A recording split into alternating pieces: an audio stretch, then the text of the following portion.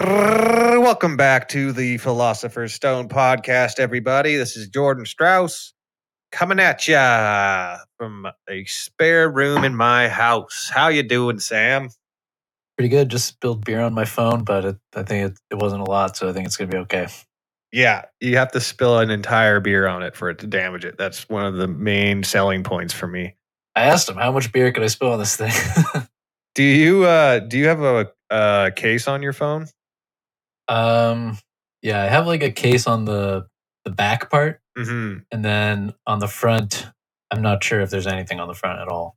Dude, I always raw dog my phone, like never have any case on them. And I inevitably end up breaking them. But this phone I'm on right now I've had for a year and a half, and it didn't have a single scratch on it after like a year and a half of like going to work with it and everything.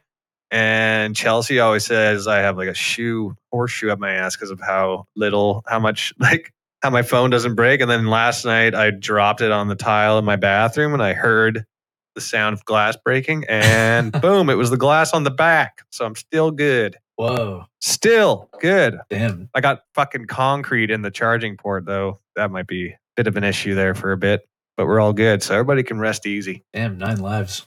Take a chill pill. What else was I going to say? How'd your week go? I think we're recording this on Tuesday because we've been busy, both of us, eh? Mother's Day, and you had some exams or some shit? I had Mother's Day on Sunday. Mm-hmm. And then we were going to go yesterday, but you had to work late. Yeah. And then here we are today, rocking and rolling. One of the few times I've had to work overtime at this new job, which is still enjoyable to me. I'm still deep in the concrete. Haven't even fucking thought twice about electrical since I left, honestly. Ah, beautiful. Been nice. My stress levels are way down. I actually, another thing that happened on Sunday was I sold my drum set, which I got twice as much as what I paid for it, which was awesome because I actually priced it in a way where I didn't think anyone would buy it at that price because I kind of really liked it. And I was like, you know what? I'll sell it if anyone's dumb enough to pay this price. And sure enough, a metal band from Castlegar came and drove up and bought it for what I asked. Fuck yeah. So I doubled my money on that kit. And now I'm in a position I've never been in my life that I actually have like a decent amount of money to invest into a good drum kit. So I'm like, I'm in a good spot right now. And I might be headlining a live comedy show next month. Oh shit. So yeah, I might actually end up having everything I ever wanted by the end of next month, which is a drum set, a lovely girl, a nice cat, a nice house, and the ability to do comedy. So if life has taught me anything, I will die sometime before that day. Within the next month. Yeah. Unjinx myself just now, though. Or you'll just live long enough to suffer the crippling depression that comes when you achieve all your dreams and find yourself just the same as you were before. Yeah. Ugh. I'd almost rather be hit by a bus than that realization. Here's another thought, right? What? Take all this money that you got right from this drum set. Yeah. Don't spend it on another drum set. I already hate this plan. Spend it all on Dogecoin. That's what you should do. Fuck that. You know what Dogecoin can't buy? A fucking nice session behind the kit, brother. Tickling those skins. I mean, I guess I could wait till I become rich off of Dogecoin and buy like 6 drum sets, but I don't think like that. I'm a small-minded man. You should know this. I only bring this up because I bought my first crypto and my first stock today. Really? Yeah. I bought some Ethereum a few months ago. Oh, dude, I bought Ethereum too.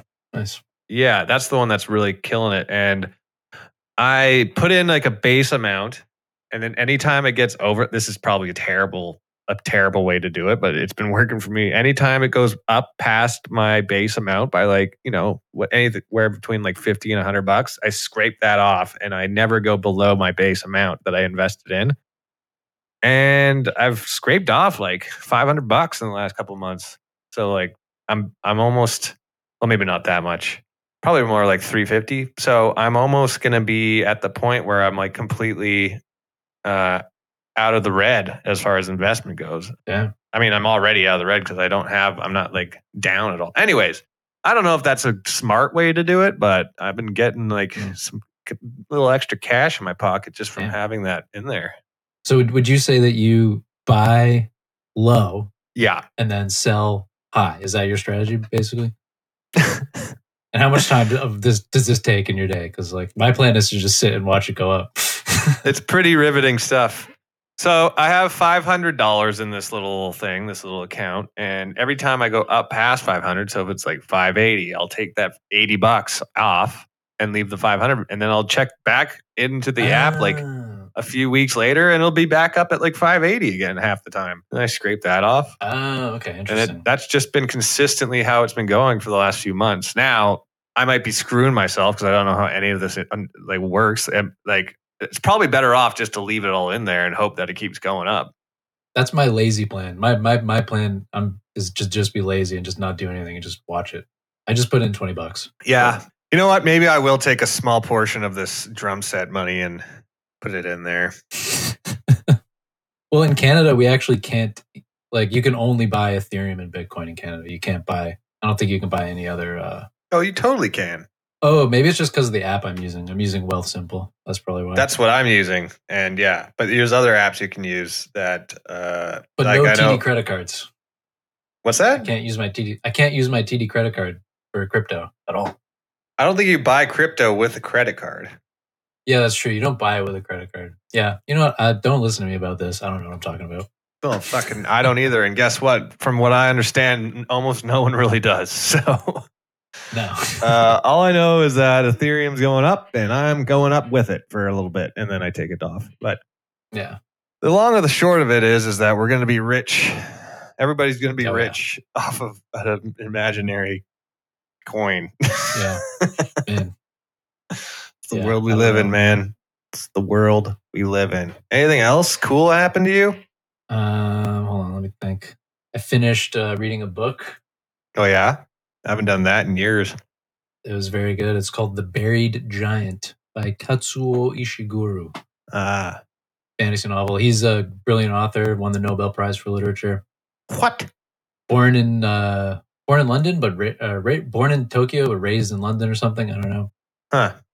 He's very good. So this wasn't this book wasn't in manga form. Is that what you're saying? Yeah, it's real dweeb shit. Yeah, did you read it with your waifu pillow? Did you read it to your waifu pillow? I read it to my waifu pillow. That's even worse. She's probably bored too. She fell asleep during it because your cadence is so monotone. I'm trying. I can't even keep my pillow interested in me. Oh, man, yeah, there's definitely dweebs getting dumped by their waifu pillows out there. Oh, Jesus. They just see it rolling down the street after they get home from work. Where are you going? Find a real man. Yeah. No, it's set like right after, or maybe like maybe 30 years or so after King Arthur died, I guess. Oh yeah. It's very good. I would highly recommend it. I don't read anything that's recommended to me. Okay. Or otherwise. Yeah, it's a real problem. I really want to get back. I really enjoyed like just consuming a nice fantasy book when I was younger, but I just don't anymore. So I'm going to try and get that back into my regimen, and then I will have everything I ever wanted. Wow. So we have what appears to be an apology email from those bastards at the Back Table Podcast. Probably written before the last episode of this was released because I said some horrific shit about them on that one. And something tells me they would have not written this apology email if they had heard that one already. But we have to remember to read that at the end of the podcast. Something a little tasty for the podcast listeners. They're the only people that write into us at tpspodcast420@gmail.com anyways. So, yeah. We need to get more provocative. What's that? We need to get more provocative, more controversial. Well, that's going to bring us right to our topic for today, isn't it, Sam? Yes. Today, the philosophy of sports. Sports. Yeah. So there's there's one very controversial topic in philosophy of sports that is all the rage right now, and that is whether or not transgender athletes should be allowed to compete in sports, specifically male to female transgender athletes. Yeah. The other way around is like, no problem. Like, no problems there. You know what? If you want to join the men's league after you transition, I don't see any issues with that. But we can get into that, but that'll come later because we have to go through some other stuff first. Okay. So we can situate ourselves properly. Guide me through these troubled waters because I'm going to say something that's... If you just let me freestyle on this, I'm going to say some shit that's going to maybe upset some people, but that usually happens anyways. That's okay. This is a discussion format, so okay, safe space. We want you saying stuff. All right. Yeah. Well, maybe this will. You're right. Maybe if I say enough dumb, ignorant shit, we'll actually get some emails in there. I think that's how they do it over there at the Bible Beater podcast. So, oh yeah. Shout outs to those Bible beaters. Yes, the beaters of Bibles. Mm-hmm. Their Patreon, the Meat Beater podcast. The Meat Beater. Some hella good episodes in that, by the way. I don't know if anyone's supporting them, but go check them out. Hyping their podcast. Hey, that's what we do. We're generous. Take my soft little dainty hand and lead me through these wild fields of controversy, Sam. All right. Well, we're gonna have to go back. We're gonna try to understand sports from a philosophical point of view, and then we can move into the actual topics. So, well, obviously, if you ain't first, you last. Go back in That's time. The most popular one. Ricky Bobby. Yeah. Right. So sports have been practiced by human cultures across the globe for thousands of years. From ancient Egypt to ancient Greece and Rome, to the medieval jousts and Mayan ball games. Something tells me it was longer than 1,000 years. I said thousands with an S. Oh, okay. I thought there's probably been some sort of gaming going on in humanity's history for a long time. Oh, yeah. Yeah, long time. Pretty sure I've said that exact sentence on this podcast before. Actually, I'm having deja vu. Oh, well, yeah. We're going to get to one of your favorite philosophers eventually. Okay.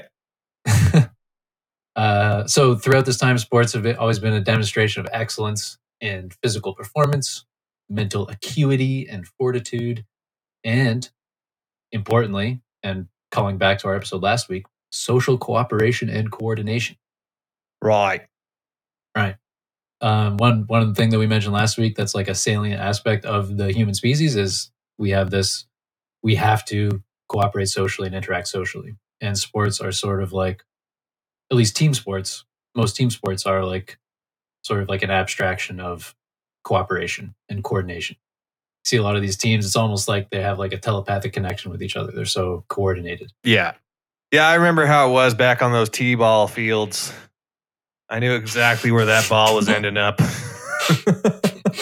Right next to the tee, because I hit the tee instead. And did your dad look on in disappointment every time? My dad never looked at all.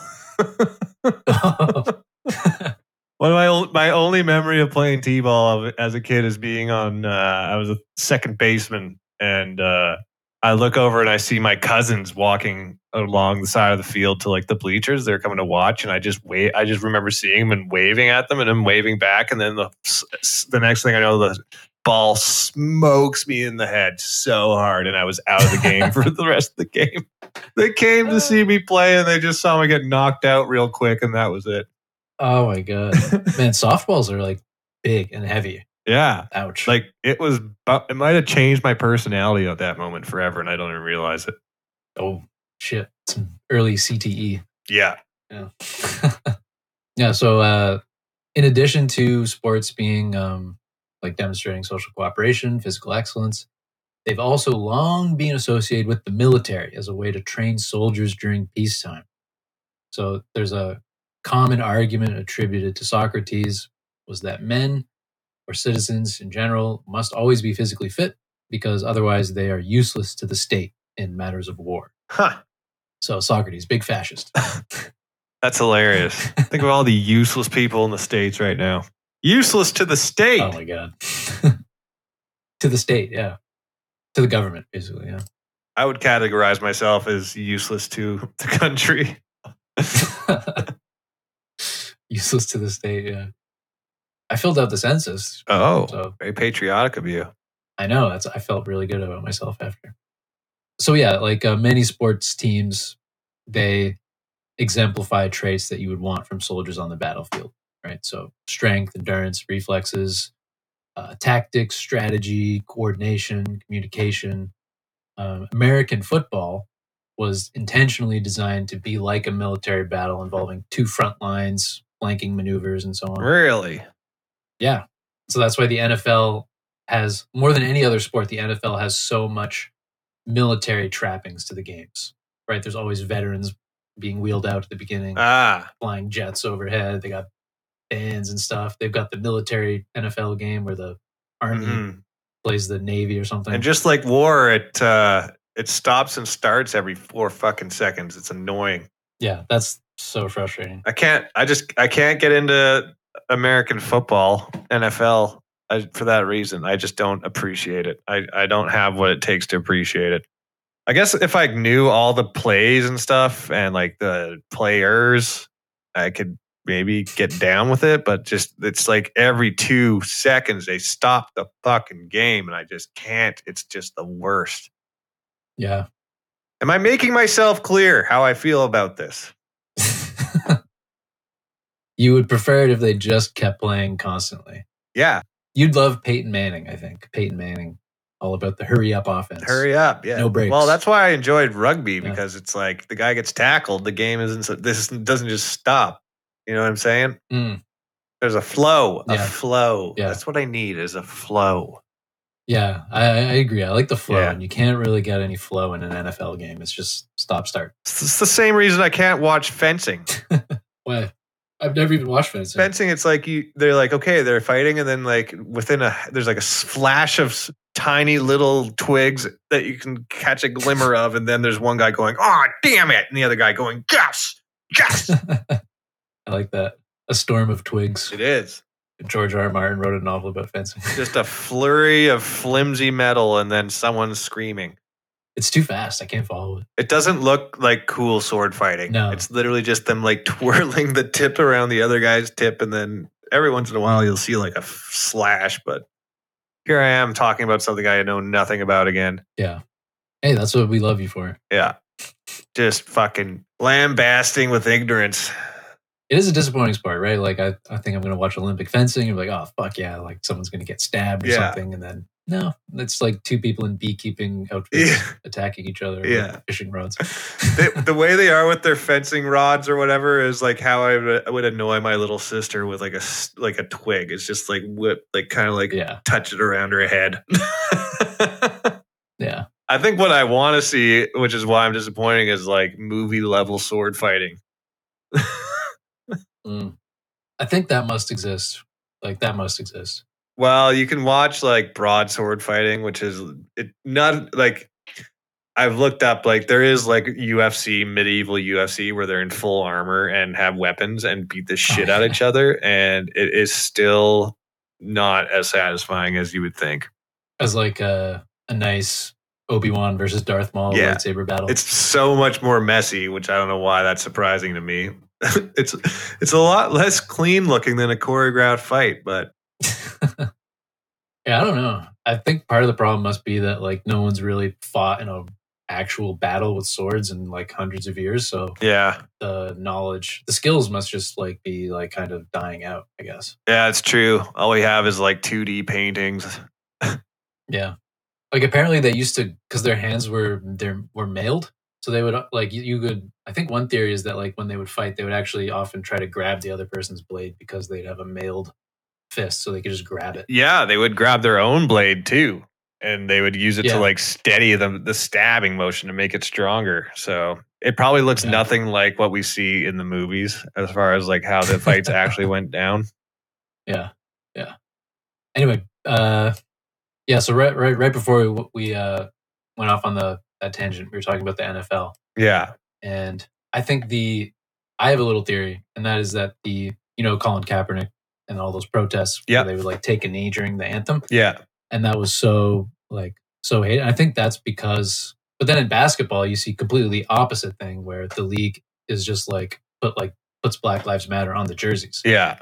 And I think the difference, and like, it's not like there's not black players in the NFL. Obviously, there's tons of black players in the NFL. But I think the reason why the league was so opposed to it initially was because of it's such a military sport and it's so closely tied to the military. Right. And kneeling for the anthem is like slapping a veteran right in his little jowls. But yeah, well, I mean, I don't think so, but clearly that's how they took it. They took it as an insult. They took it personally, quote Michael Jordan. Right. Well, if you're getting pissed off about that just to me, I don't know, maybe it's because I've never served in the military, but it's just such a fucking dumb thing to get mad about. It's a song. Getting mad about someone not standing for a song. I've played Call of Duty. Like, I know what's up. You get it. Yeah. Yeah, I get it. I've been in there in the lobby getting told them. They still make them pledge allegiance to the flag down there. So, like, there's some real weird shit still that's pretty prevalent as far as patriotism goes down there. Oh, my God. I don't know if I've told this story in the podcast before, but when I was in grade 7 in Massachusetts, I was in my, like, homeroom class. Yeah. And it was, I forget, like, what day it was. It was, like, some American day or whatever. Some American day. Every day down there is some American day. And they had like a little American flag pointing like out of the wall and from like a little socket. Oh, did you take it out? I took it out and I put in a Canadian flag. No way. And yeah. And they took it pretty seriously. I was surprised. Like the teacher was quite upset. I thought everyone would have a laugh, but no. Yeah, I remember I when I was in the 4th grade or grade 4, however you want to fucking say it, we had this really strict teacher named Mr. Porteous, who was like, he would be fired immediately nowadays for doing some of the stuff he did. But he would make us one kid hold like a giant British Columbia flag on a pole, and then another kid hold a Canadian flag on a pole, and we would all stand with our hands over our hearts and sing the Canadian anthem. And he would get so mad if you let that pole of the flag touch the ground. He would be like furious. Like, I don't know what happened to this guy, but he's guaranteed he's dead by now or like in jail. Oh my God. But no one can operate at that level of like just pure rage for long and not die young. Well, it's just ridiculous. Like when someone gets that mad about something like that, like it just makes me want to do it because it's so ridiculous. Yeah. That like this is all I have to do to turn you into a frothing lunatic. Something about people that are just so sensitive about like traditions and rituals like that, especially when it has to do with your country, it's just something that I don't think our generation really understands, probably because not a lot of us have actually been to war. Yeah. Yeah, we don't really give a shit. I don't know if he was a veteran, but now that I'm thinking about it, he probably was a veteran.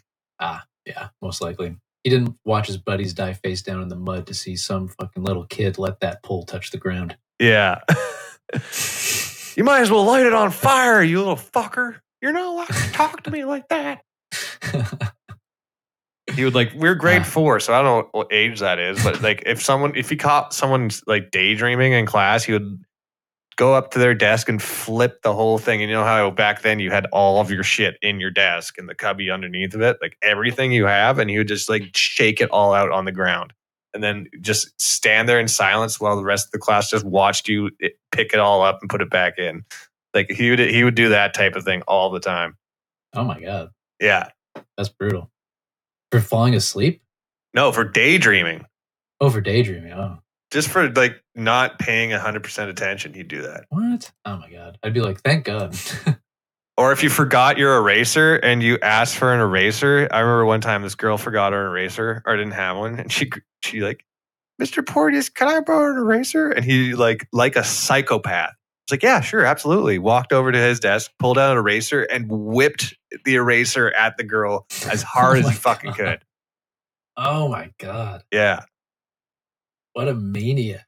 Yeah. Oh my god. I remember another time he like took a hammer, like a claw hammer, and started hitting the blackboard with it. I forget why. Something about us not paying attention. He'd always say how much better the last class he had was, like the grade 5s, like the class he had the year before. He'd always say how he was not afraid to fail every single one of us. Like, that's the type of guy. Grade 4. It's like, Jesus. Grade Christ. 4. I wonder what his opinion would be on transgenders competing in sports. Oh my god. As long as they bring their own erasers and they don't let the flag touch the ground, it's okay with me. As long as they don't daydream, they bring their fucking erasers and they don't let the goddamn flag touch the ground. Beautiful.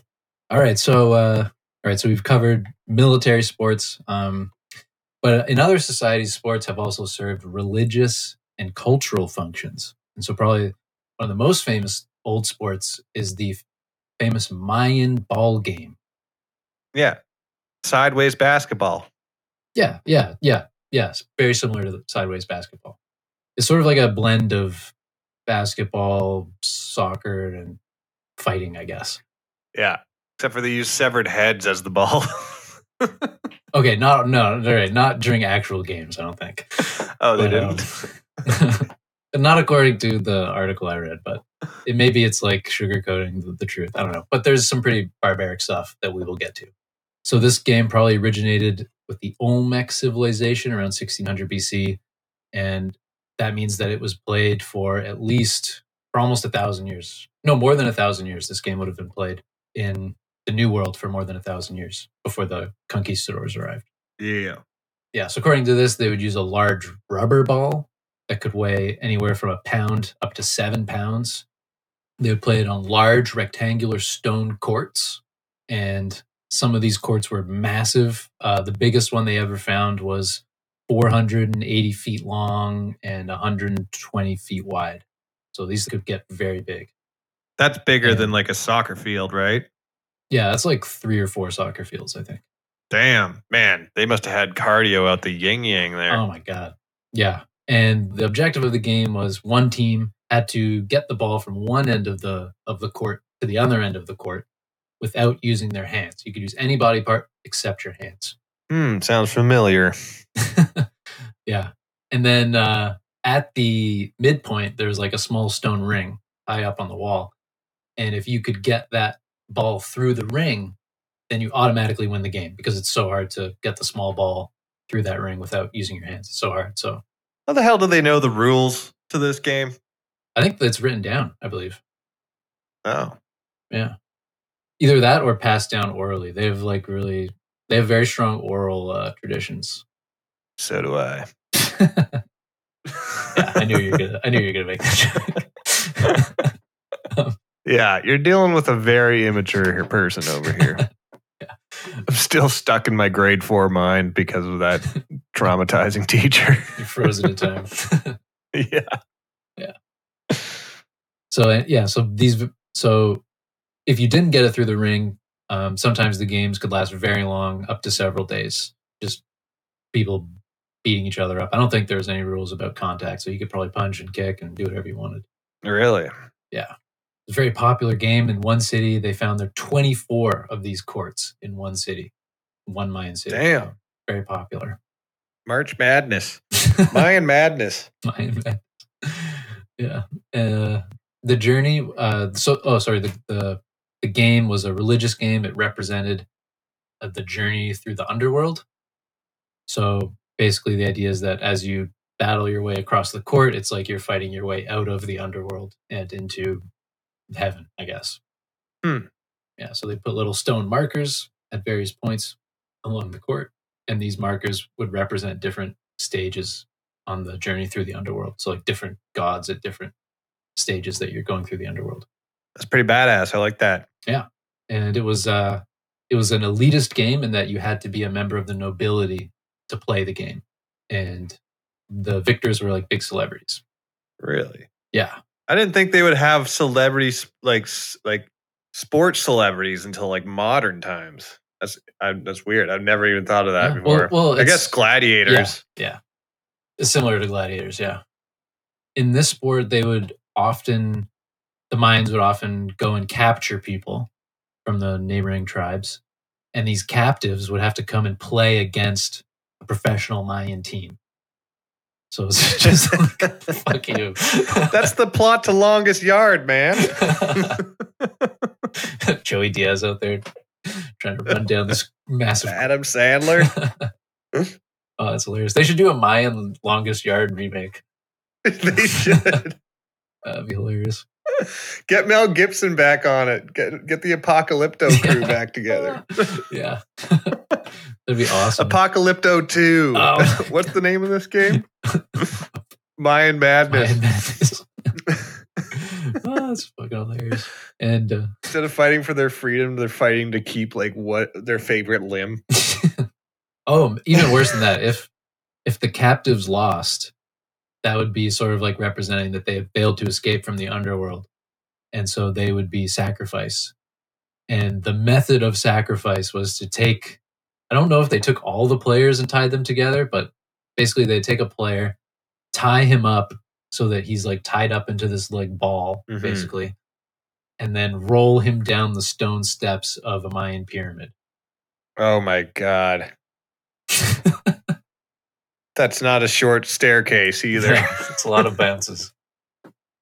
Fuck. Can you imagine that? You know what's fucked up is that at first thought that is hilarious to me, the image in my mind, but I think I'm thinking more of a cartoon version of like a guy bouncing downstairs, not the reality of like limbs cracking and breaking. Those things are steep, and those stairs have sharp stone edges. Yeah.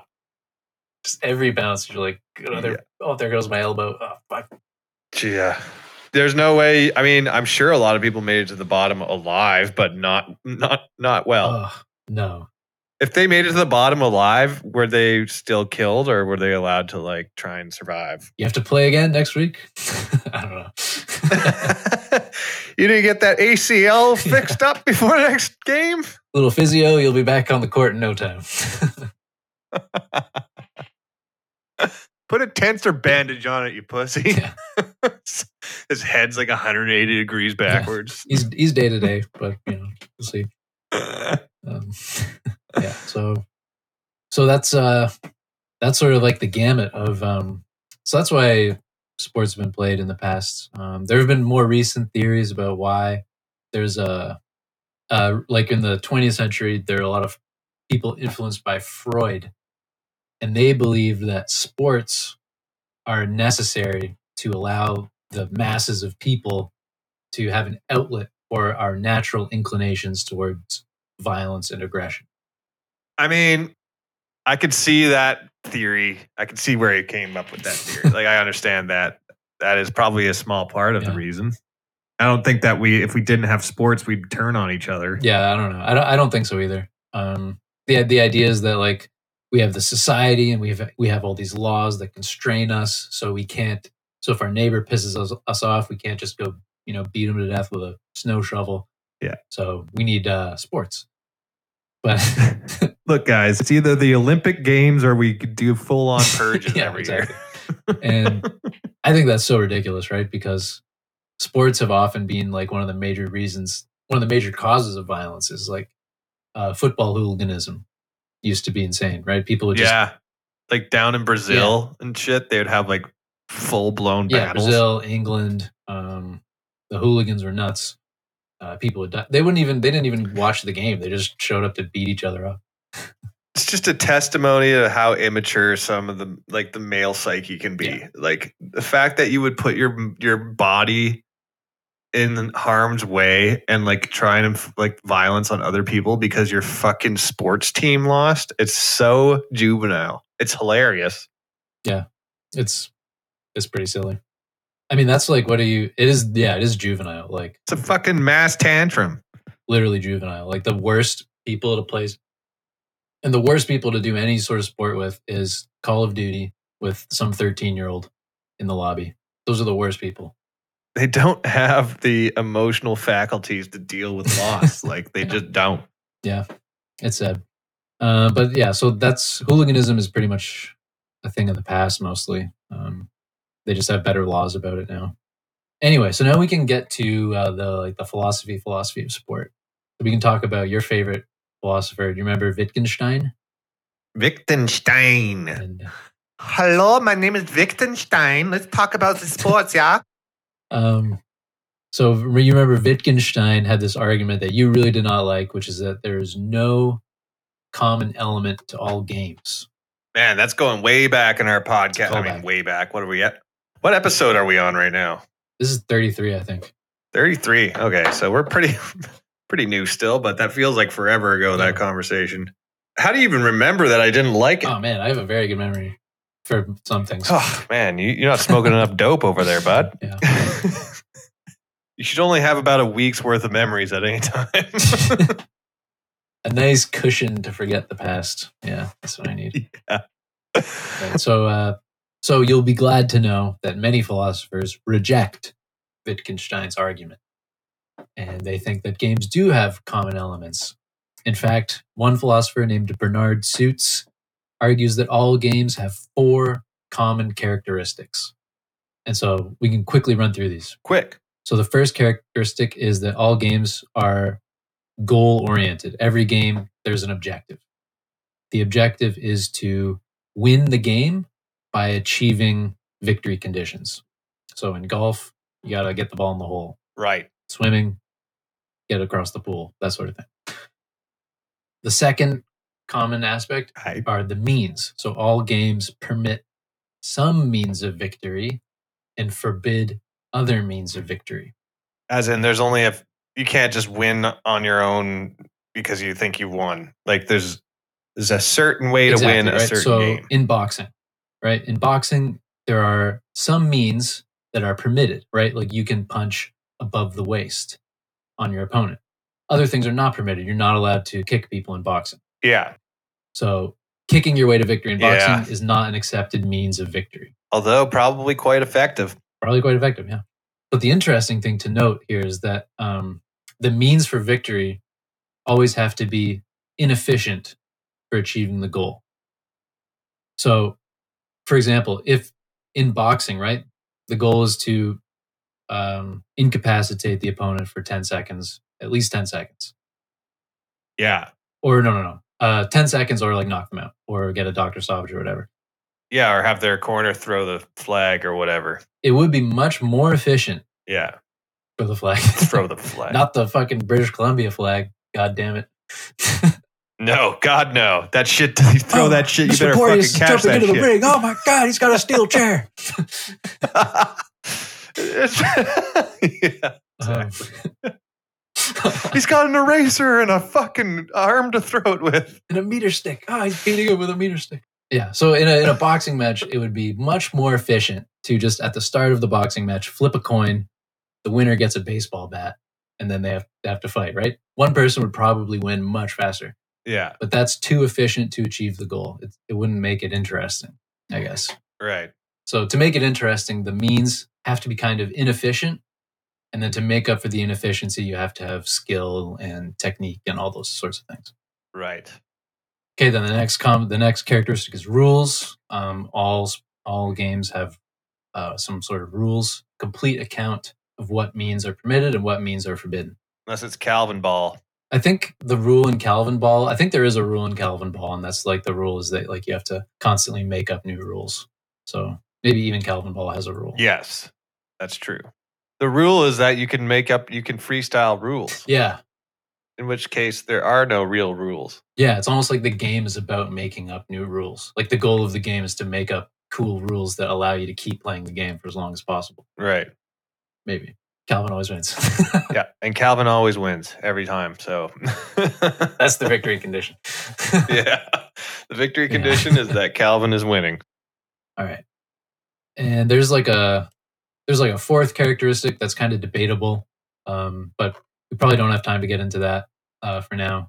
But if you want to read a very interesting article about cheating in sports, you should read about the World Cup match between Uruguay and Ghana in 2010. Famous example of cheating.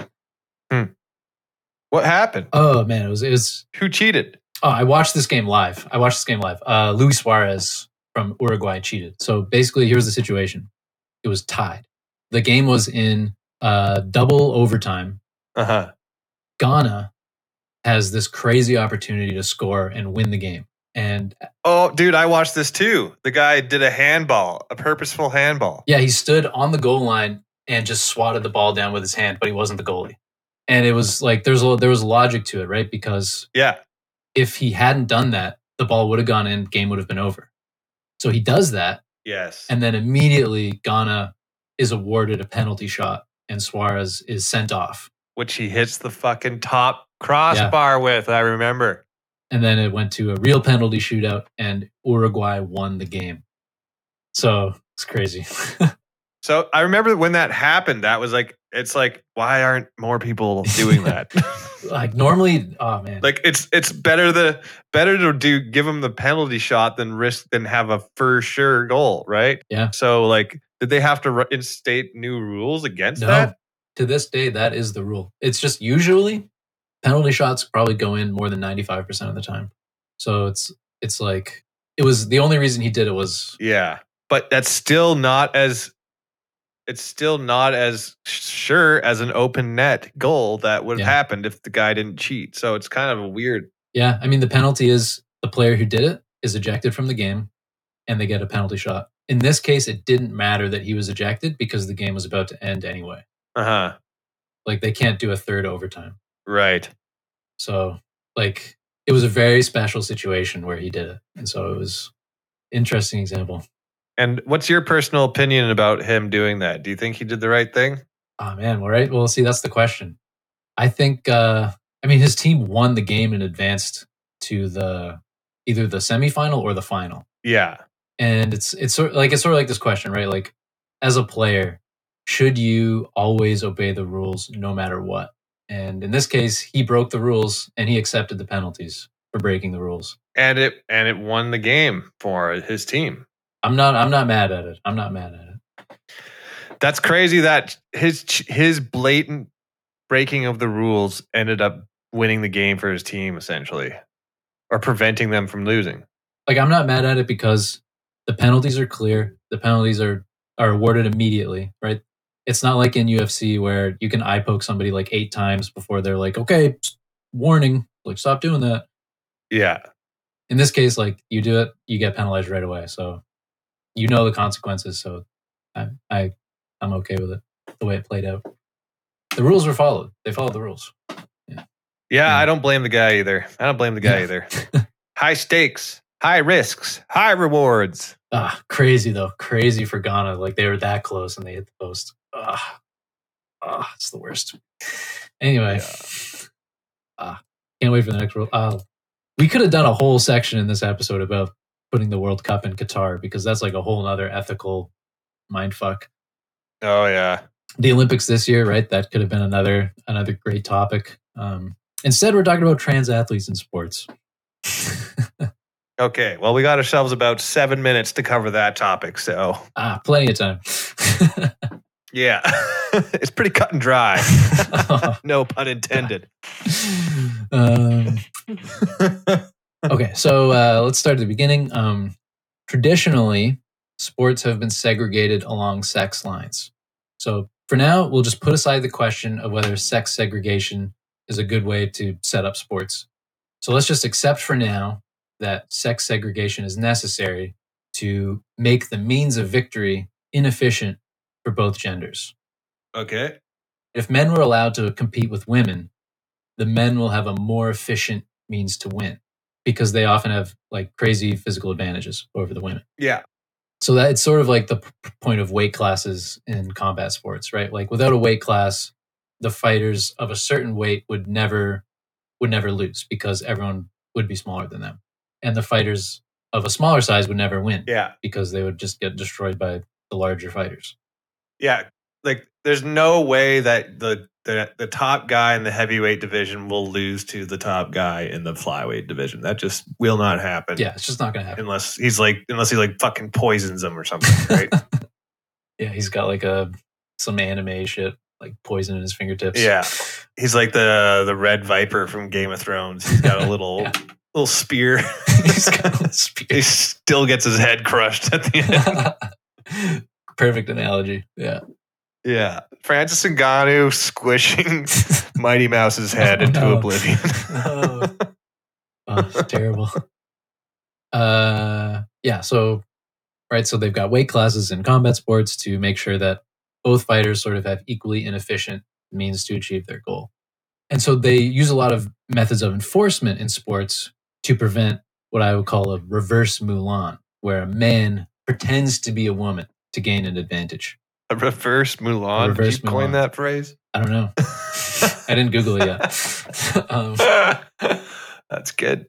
And one of the ways they do this is they measure this by checking testosterone levels. That's a common way to do it. Like they just screen for testosterone, and if the testosterone is too high, then you're not allowed to compete in the women's sport. Right. And so I think it might even be true. Well, I don't know if it's true the other way around, but if your testosterone is too low, I don't think it's like that. I think it's just a one-way thing. Yeah, I don't think they're testing for that. Yeah. They're not checking forward Mulans. Forward Mulans. No. Yeah. So female trans athletes sometimes have more testosterone than the permitted levels for the women's sport that they want to compete in. And so this raises the question, should they be allowed to compete in the women's sport despite the elevated testosterone levels and the physical advantages they have carried over from their biological history? And these advantages are even more significant when competing in female sports. Mm-hmm. So at the moment, there's a solution to this is they impose a handicap where if their testosterone levels are too high, they have to take these androgen blocking medications that will lower their testosterone. But let's assume that the testosterone blocking handicap is not enough and that there's no way. Does that account? But will that does bring their testosterone levels down, but will that account for like bone density, frame, and everything like that? Yeah, that's the question. Yeah. So, and it's also, some people think it's like way too intrusive, right? Like, it does seem like an extreme thing to do just so you can compete in a sport. But. Yeah. So like on the one hand, it seems like it goes too far. On the other hand, it seems like it might not actually go far enough. But I mean, transgenders aren't averse to like extreme medical hormones. Yeah. Yeah, true. So let's assume that solution doesn't work, that the handicapping isn't going to work. Now, so like if you're taking that out, then it sort of looks like allowing female trans athletes to compete in women's sports could look like allowing, say, a male heavyweight fighter to compete against a male featherweight fighter. Yeah. And so these rules clearly favor the rules in the sport, and the competition will clearly favor the female trans athlete. So what do you think about the weight class analogy? Do you think that works for all sports, or just like tennis or soccer? Like, it is combat sports for sure, because you're like, it's not even just combat sports. Any like full contact sport, the trans athlete's going to be at a significant advantage for the most case. Not always. I mean, you can get like small guys that transition and you wouldn't even notice, right? But it's when you get these like physical specimens that transition and it's like they're huge compared to the rest of the females out there. That could be like, it's not fair to the rest of them. And also it's more dangerous because now they're putting themselves in a situation that they wouldn't have otherwise. Yeah, it's very true, especially in combat sports. Yeah, especially combat sports. Yeah. Okay, here's just to play devil's advocate here. So in both male and female sports, there are always these outliers who just wreck everybody, right? Like you got Michael Jordan, you got like Wayne Gretzky, Serena Williams, Marshawn Lynch, Michael Phelps. Right. These people, even within their own gender, can't even like scratch them, right? Can't even touch them.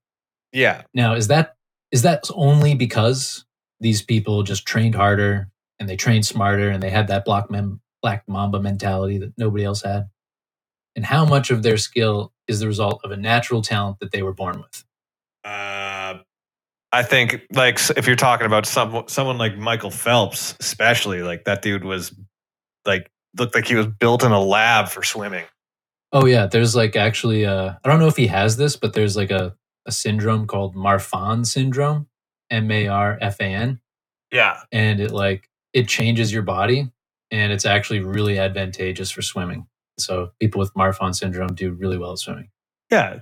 The dude looks like his mom was a dolphin. Like he's slick. Yeah. He's got webbed hands. Yeah. So should he be forbidden from competing against people who don't have his physical characteristics because he's just so much different than everybody else? Yeah, we should have him in a fucking tank at SeaWorld. And he can snorkel with a bong or something. Yeah, this is no longer an athlete. This is the next attraction at SeaWorld. That's what it should be. Mm. It's like having I don't know, if a guy was born with like, what's another like example of this that could happen? Like, I don't know. How many different genetic variables can there be that give you an advantage at a certain sport? Oh man, look at the marathon world records. Right. Look at any long distance or any running record, basically any running record. Mm-hmm. They're going to be held by East Africans 9 times out of 10. Yeah. Or people of African descent. It's just the way it is. Should they be forbidden from competing against white people? Again, they should probably be put in a zoo. I'm just kidding.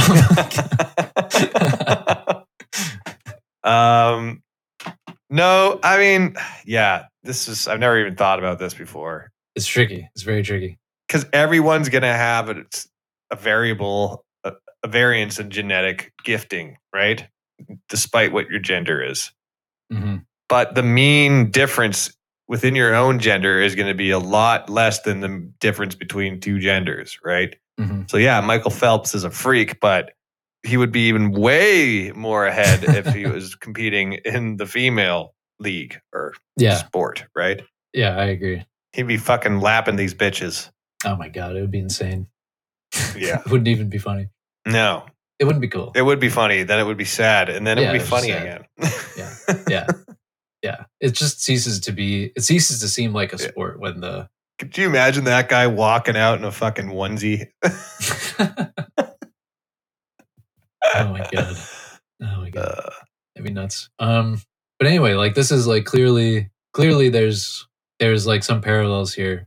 Like even within genders, there are some people just have advantages that other people just can't get. Yeah. And it does seem like a fairness thing because like some people just can't compete with other people because of their mental characteristics and physical characteristics. So this brings us back to the beginning. Should we segregate sports based on sex at all? Or should we have a completely different system for organizing who plays with who? I mean, you could make the argument like people that are at a certain level of athleticism, despite their gender, should be able to join a certain league, right? Mm-hmm. Yeah.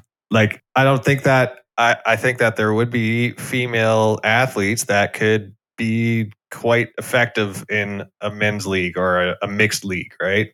Oh yeah, totally. And they're going to have different abilities, maybe that most men wouldn't have. That could be advantageous if it's combined with other natural abilities or advantages, right? Mm-hmm. Yeah. I don't know. I can't think of an example per se, but I think like it seems similar to the way they do esports. So in esports, it's not segregated by sex; it's segregated by like your whatever your player rating is, which is like based on all of your performances. Yeah, that you've done, all of your stats, and then you get grouped with people with similar stats. There's no reason to segregate esports at all. Like, there's no reason to do that.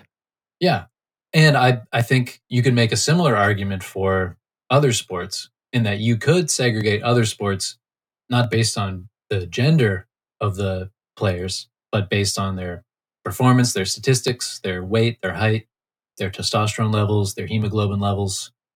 You can use all of these other factors that actually represent their ability to perform and then use those to group people together. Yeah, but the reality is, if you say, "Okay, the UFC is now not segregating men and women," like there will be almost zero chance that there's ever going to be a female champion. Well, no, because well, first of all, combat sports would keep the weight classes because that's like a necessary thing for combat sports.